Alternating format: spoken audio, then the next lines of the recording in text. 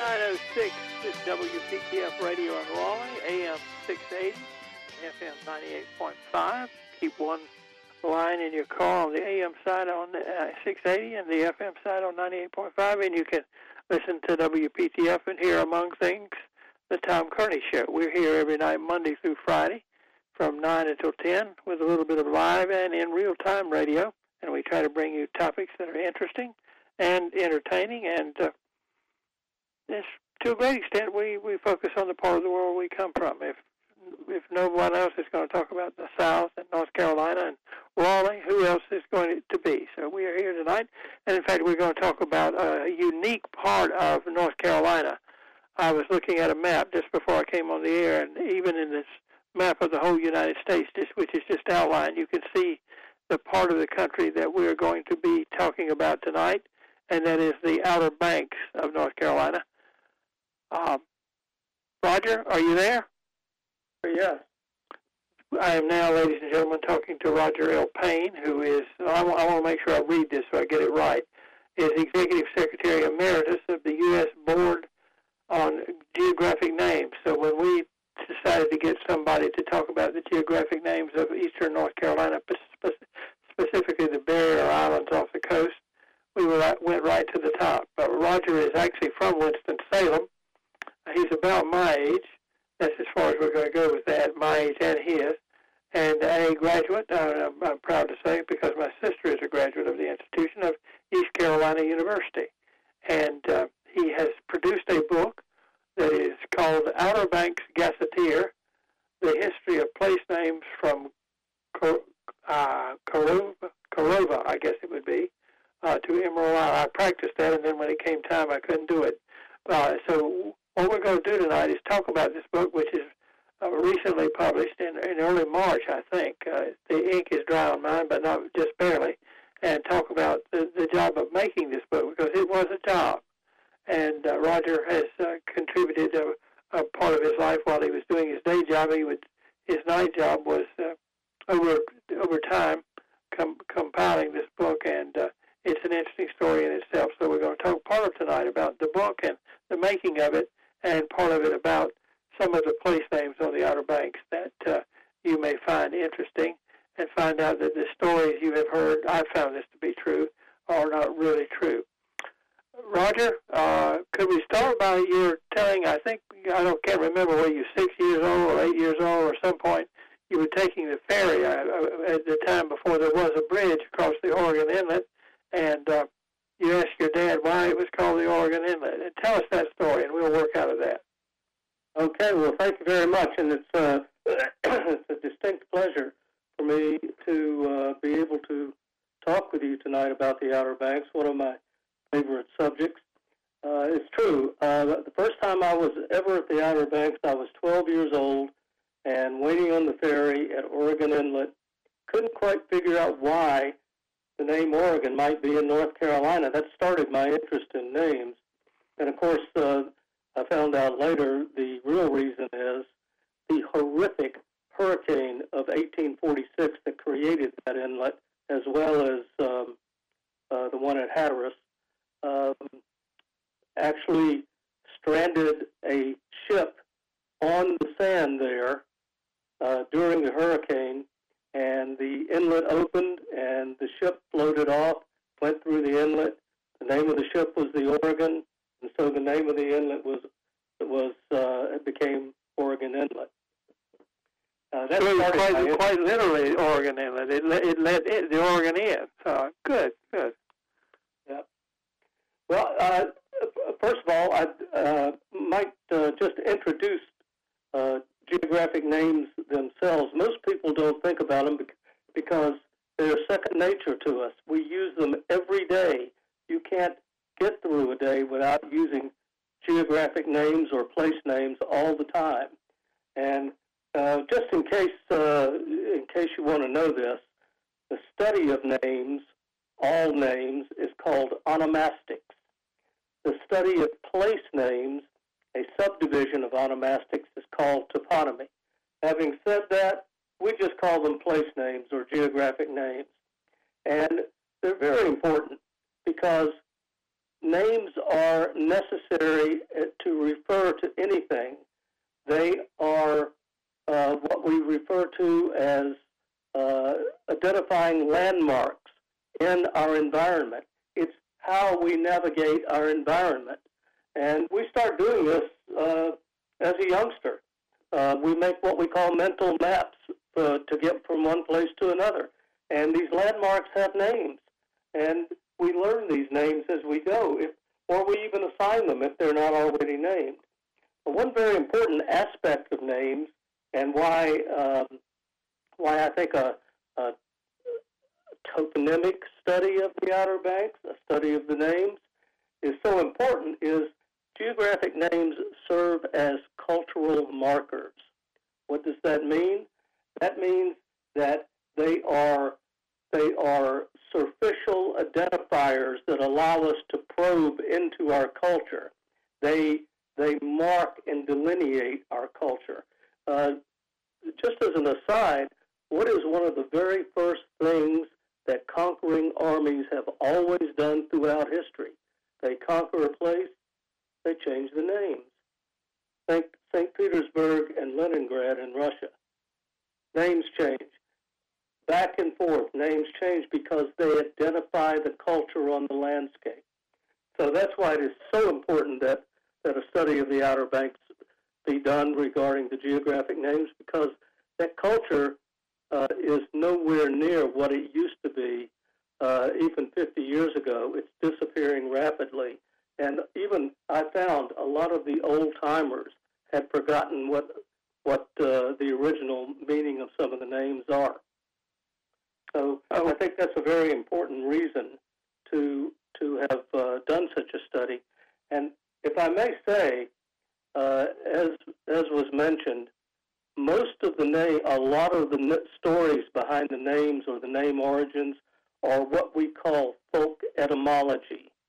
That's etymology, not entomology. Entomology, study of insects. Etymology, the study of the development of things that are named. And a lot of stories of the name origins on the Outer Banks are pure folk etymology, that is, made-up stories. It seems like one of the things we have to do, we need to know why things are named. And if the real reason has been forgotten or is obscure, we tend to embellish or make up reasons. And a lot of the names on the Outer Banks reflect that.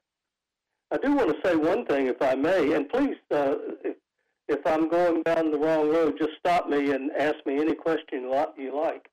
Okay. But I want to mention the post offices.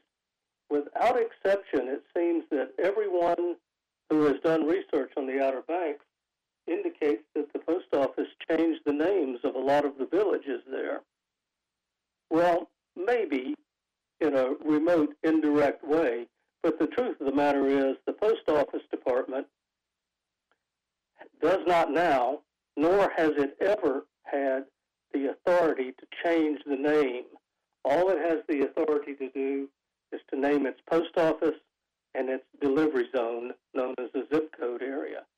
So what happened is the Post Office Department asked the villages to submit 3 different names for the post office building only, and it would choose one of those names.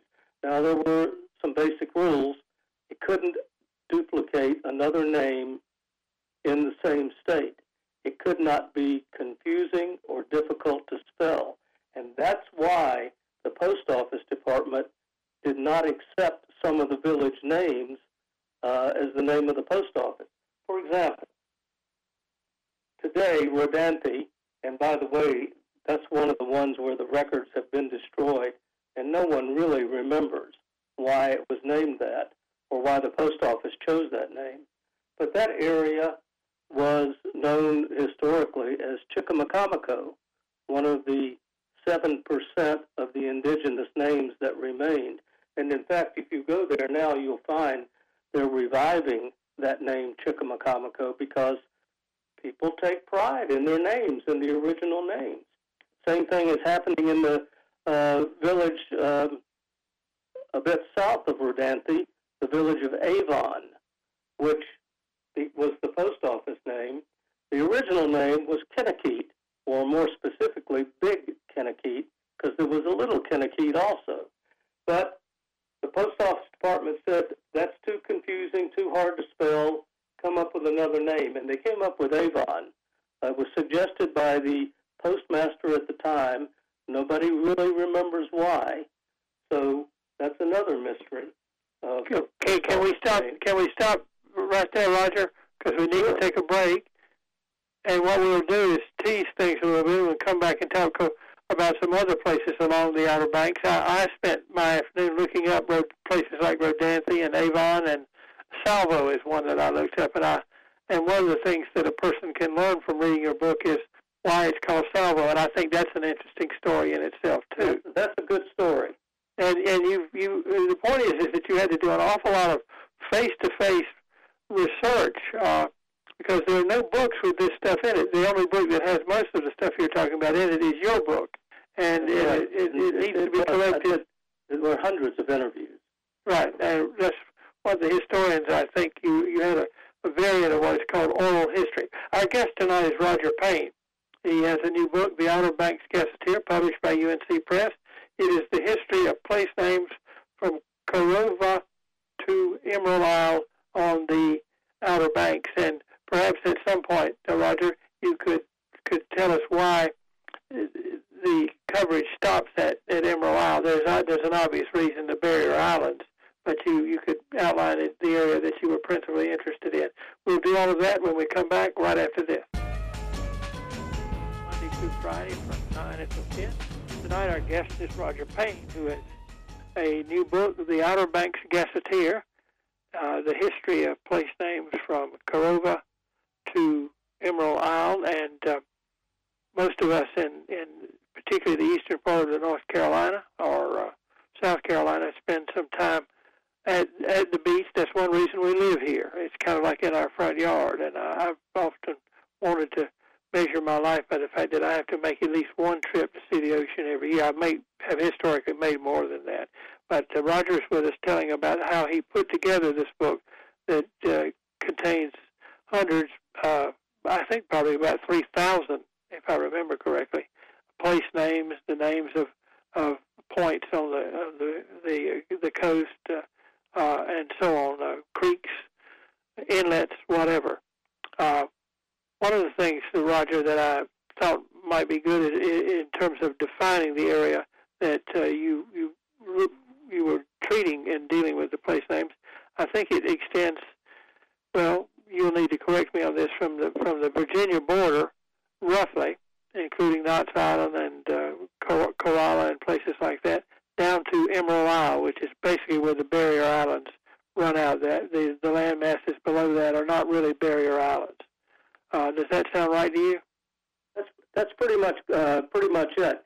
I would like to say that a lot of people find this hard to believe, but there are no official definitions of any regions anywhere in any government or anywhere at all. It's all, anytime you see the name of a region, that region was created for a specific application based on certain needs. And the same thing is true with the Outer Banks. Most people who live there consider the Outer Banks from the Virginia line south to Cape Lookout, and most of them end it there. I decided, because that's the basic north-south orientation of the Barrier Islands. But then they turn east-west, and I decided to include Shackleford Banks and Bogue Banks, because they are true Barrier Islands. And as you say, after that, they tend to be more sea islands, or not necessarily, or sometimes even connected to the mainland. There are a couple other Barrier Islands south of there, but this seemed like a good, definitive place for the study to be done. And in fact, Bogue Banks is culturally somewhat different from the Barrier Islands to the north. But I chose to do, as you say, from the Virginia line to Bogue Inlet, which is at the western end of Bogue Banks, just down from Morehead City. I was going to say, you just did what I was going to do, clarify exactly for those who do not know. You know, one of the things that's true, Roger, is in North Carolina, we have an awful lot of folks now who have not been here as long as you and I have been, if you get my drift. Right. And so they're not, we actually sometimes have calls at the radio station that say, I don't know where Johnston County is. Tell me, we're having a storm or something like that. But Boat Banks is roughly all Atlantic Beach and roughly off the coast near Beaufort and Morehead City. It's Atlantic Beach, Salter Path, Indian Beach, Emerald Isle. Right, and I learned something, by the way. Be interested in your comment on this. 2 or 3 years ago, an historian from East Carolina, by the way, Larry Tice, you may know him, T-I-S-E, had written a book about, I think, the Native Americans on the Outer Banks. But one of the things I learned is that area was not generally called the Outer Banks until the 1920s, when sort of the people developing it economically chose to use that as a way of a concept, making a concept of it, identifying it. If I may, yes. You're right. It was not called the Outer Bank. In fact, it's the Outer Banks being applied was a term applied from the outside by trying to promote the tourist industry. And we can actually draw a specific date on when that term really came into use, and that was 1930. What happened in 1930? A bridge was built from Powell Point over to Kitty Hawk, and it was a private bridge, and there was a toll. A year later, it was purchased by the North Carolina Department of Transportation, and of course now it's a big 4-lane bridge across there. Well, I know it took me a while. I've lived in Raleigh most of the second two-thirds of my life, and I would see on the back of cars the little circle with OBX on it, and it didn't immediately occur what they were talking about, and then finally I saw that it was identifying itself. But this was created by real estate agents, as you say, rather than by government fiat or something like that. And it wasn't really used until 1930 onward. Before that, maps and charts of the area just simply either used sandbanks or the original Indian names for the area. We've got about 2.5 minutes before we need to, and I know it seems to go fast, but it does when you're having fun. We've talked about the fact that you talk to a lot of people living now, because a lot of the names of places are folklore, and as you said, sometimes if they've forgotten one story, they make up a story. We will, during the second half of the program, maybe you can tell us a few of those. But you used a lot of old maps, a lot of old books as other sources. In addition to the interviews, one of the things that has made this book possible is the digital age, because now every map, every primary document, everything has been digitized and is online and is much more easily accessible now. And not only is it more easily accessible, but you can analyze it more quickly, and you can do, this is very important, you can do comparative analysis, because that is what is necessary to get at the root of the real name origins. So you lay almost like an overlay kind of situation. You lay one down next to the other and try to decide, what happened here and why did they call it that. Okay, I got it. Exactly so. That is exactly right. And of course, it's absolutely essential that you find the necessary original documentation in order to validate your analysis. And that's what I've done in this book. I think I can safely say that every name that is of questionable origin originally, I have found the original name origin, and I put it in the book. And regarding those hundreds and hundreds of interviews, I also, when names were difficult to unravel, I put a timeline and a storyline. Roger, we need to go right now for our news break. Hold on to that thought. We'll come right back to you right after the news, okay? talking about the Outer Banks Gazetteer, a new book from Roger Payne. I need to talk to you about some friends of ours who reside for business purposes in downtown Raleigh. And we're talking about King's Auto, of course. All of the pollen, and there's a lot of it out there, we are now seeing is a good reminder that now is the time to take your vehicle to King's Auto for a spring checkup. Items that need to be checked include wiper blades to rake all that stuff out. They may have taken abuse from winter weather, ice, and things like that. And the cabin air filter helps keep pollen out of the inside of your car. During your spring checkup, make sure that your air conditioner is ready for the upcoming hot weather. It's been over 80 for the last couple of days, so we've had a kind of warm-up to remind you that you need to do that. If you're currently driving a Toyota Prius or some other hybrid vehicle, the certified hybrid technicians at King's are now able to refurbish your high-voltage battery pack for less than the dealer would charge to replace it. This usually occurs, by the way, at about 150,000 miles. Call King's tomorrow to schedule a courtesy battery analysis. King's Auto Service and King's Correct Lube, along with the state inspection station, is easy to find at 1039 North West Street in downtown Raleigh and at kingautomotive.net on the web. King's Auto Service, Raleigh's most reliable auto care since 1946. Tom Kearney here, promoting a little bit. Tomorrow night will be Friday Night Trivia. Monday night, Dr. Mike Walden will be on to talk about the economy. Stephen, my brother, will be here to talk about some of the play up the hype for the Academy Awards on Tuesday night. So that's what's coming up. But tonight we're talking about the Outer Banks of North Carolina and a gazetteer, a list of place names and things that will help you understand where you are, and a little bit of Eastern North Carolina history, as a matter of fact. The subtitle of the book is The History of Place Names from Corova to Emerald Isle, compiled over the last many years by Mr. Roger Payne, who I want to give his title again here. One deserves to have their pedigree remembered. He's Executive Secretary Emeritus of the U.S. Board on Geographic Names. So we've gone right to the top here. We've made it to the halfway point, Roger, and I think it would be good if you could take 2 or 3 of the place names along the coast and sort of break it down for us and sort of show what you have done with them as an example of the book. And I asked you about one. I'd very much like to do that, and I have a few that I think people will find very interesting. Before I do that, I'd like to take 1 minute. You mentioned the U.S. Board on Geographic Names. That organization's been around since 1890. It's highly important because it works behind the scenes, keeping all the names correct so that million-dollar projects are not delayed. I have seen millions of dollars wasted in delay because the names aren't right.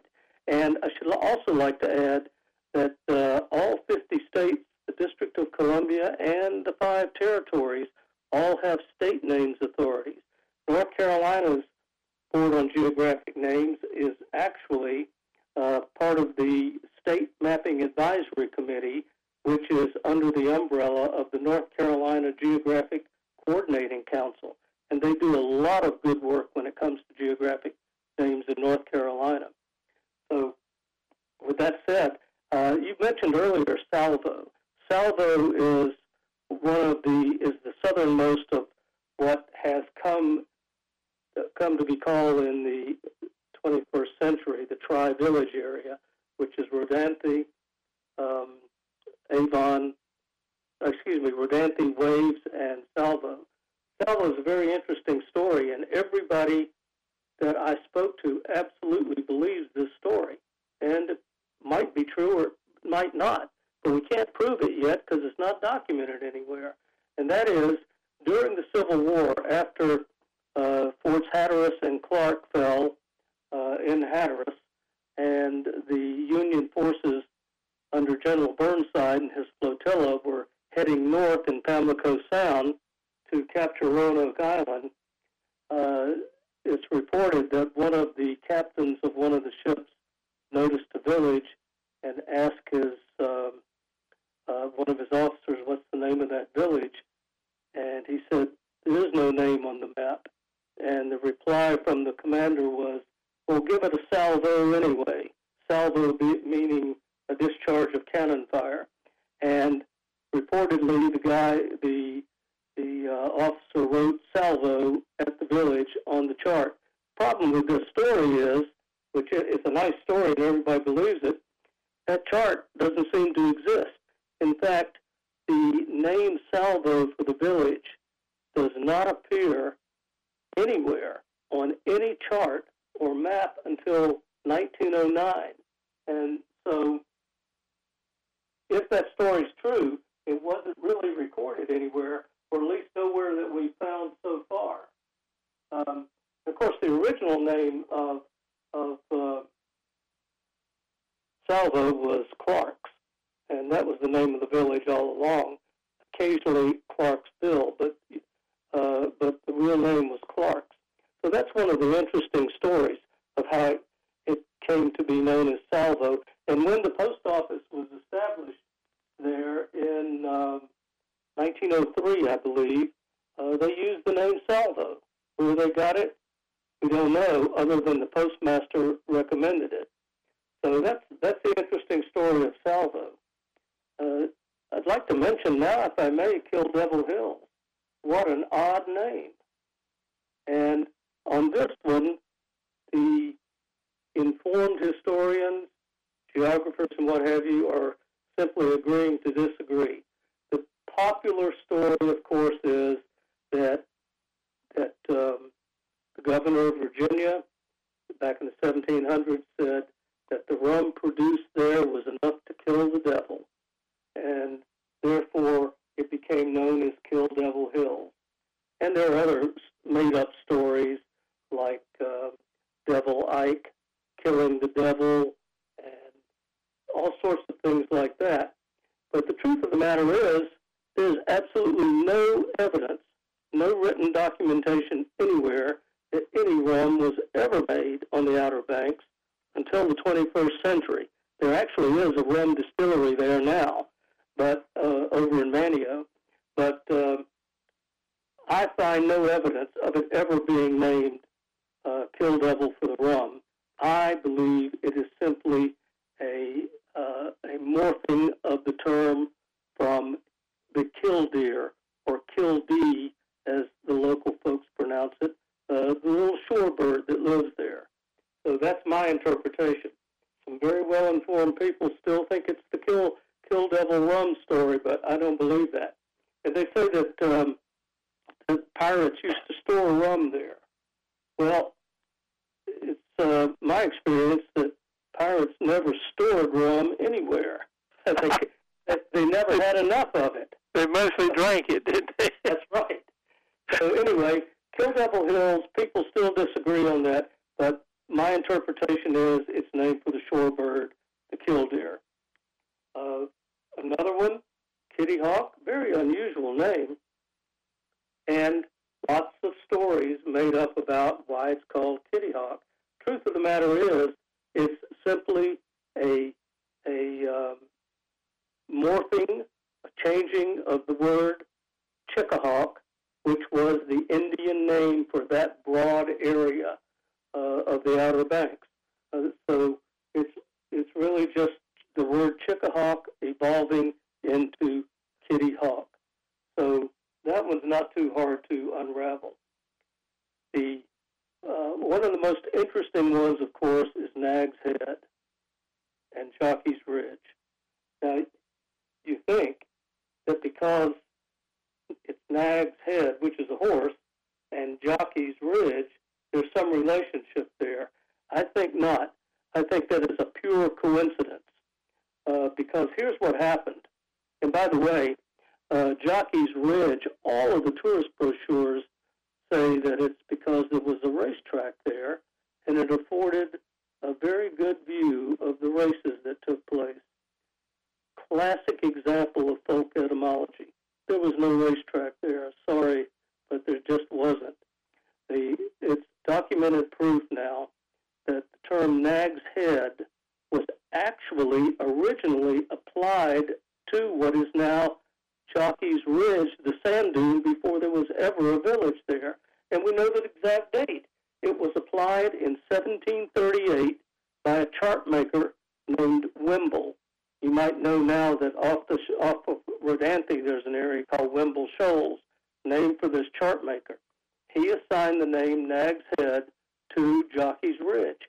Well, not only because it was one of the tallest in the area, it was absolutely crucial to have a name on charts for that ridge because it marked the entrance to former Roanoke Inlet. And it was essential for navigation to be able to sight on that landmark. And of course, in order to do it, in order to communicate, you had to have a name for it. So Wimble, we think, chose Nag's Head from a place that reminded him of another place in England named Nag's Head. He was English before he was American, but that's the first usage of Nag's Head. And then, of course, later on, when a village developed there, the name transferred to the village, and later, what is now Jockey's Ridge was called Jaycox Hill. That's Jacoxe, Jaycox Hill, because he owned the land there. And it's a very rare surname now, but you can still find it in the Norfolk, Virginia area. And Jaycox, over the years, you can see this in all of the old deeds. I've examined all of these old deeds of Currituck County. I say Currituck County because, recall, Dare County was not created until 1870. So all of the old deeds for what is now Dare County are recorded in Currituck County. And all those old deeds showed Jaycox as the landowner of what is now Jockey Ridge and the surrounding area. Over the years, that morphed into Jackey, Jackey, and Jackey Ridge was actually on official maps as late as 1953. 1953. It became Jockey after 1953. Maybe, just maybe, because the cartographer saw Nag's Head and thought there ought to be some horse relationship there, but there's no documentation to prove that. The original name was Jaycox Hill.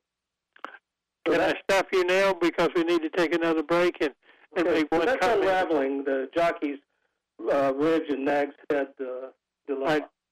Well, I asked for the listeners. I asked Roger about Nag's Head because I'm an inlander.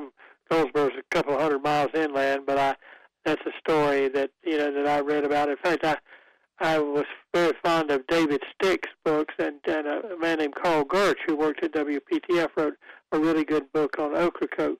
But and I'll say this, and then we'll take a break, Roger. The people on the Outer Banks before the modern times had a lot of time on their hands because it's fairly easy to get out there now with the bridges and the ferries, but I know when the Wright brothers started going out there, they had a heck of a time just getting out there because it was there were no ways to go. You had to hire a boat and hope you got there. Yeah, the only real way was to take a boat from Elizabeth City, and which is what the Wright brothers did. Right, but it's a really unusual and unique place. We'll have a little more from Roger Payne, the author of The Outer Banks Gazetteer, which, by the way, is newly published by UNC Press, and you will find it because the UNC Press is a good distributor in the usual places that you would expect to buy books, including Quail Ridge Books in Raleigh and other bookstores. And we'll come back and talk some more to Roger right after this. Mr. Roger L. Payne. The Outer Banks Gazetteer is his book, the history of place names from Corova to Emerald Isle.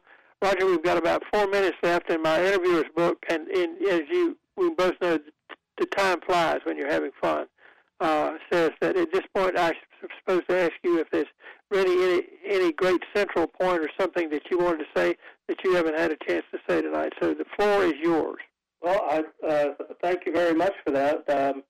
Of course, I could go on and on with interesting stories about specific names, but I think if you are really interested in the culture of the Outer Banks and the real origin of the names, then checking this book out would really be something that you would find very, very interesting to do.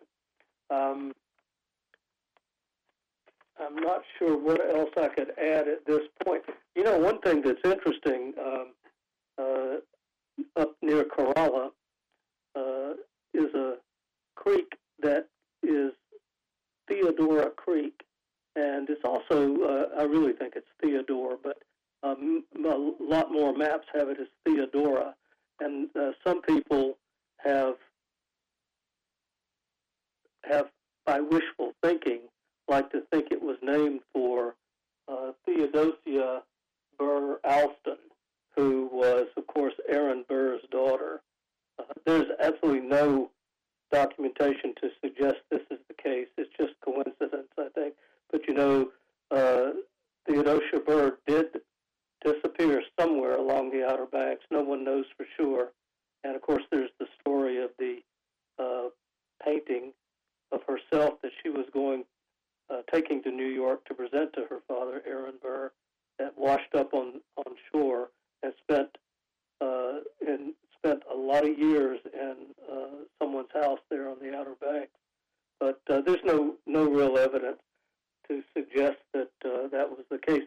You know, and it's really interesting. In the case of Theodosia Burr, there was even a deathbed confession of a confessed pirate that the ship was captured and everyone was made to walk the plank.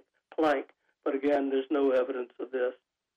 There was a ferocious storm at the time. That could be the culprit. Who knows? But there are all sorts of so very many interesting stories associated with these names like that. And so it's very worthwhile to collect all of this, obviously, I think so, into one place. Let me ask you one question here. We've got about a minute. Is there one book?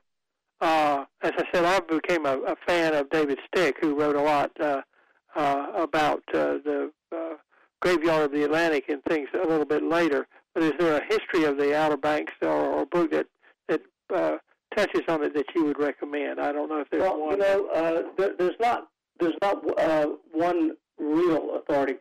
You mentioned the authority. David Stick, of course, is the ultimate historian of the Outer Banks. He wrote several books on it, and he is the authority. Unfortunately, when it comes to names, he mentions a lot of names, but didn't go into any detail because he obviously didn't have the room or the time to do it. And I think what I hope I've done, I've taken all those names mentioned by Stick, and I've actually located them and determined, documented the actual name origin of those names. So I can't thank David Stick enough for all he did, and he certainly provided an extraordinary source for me to use, as did a lot of other authors, on delving further into the origins of these names. But Roger, as we go out the door, let me thank you for being on with us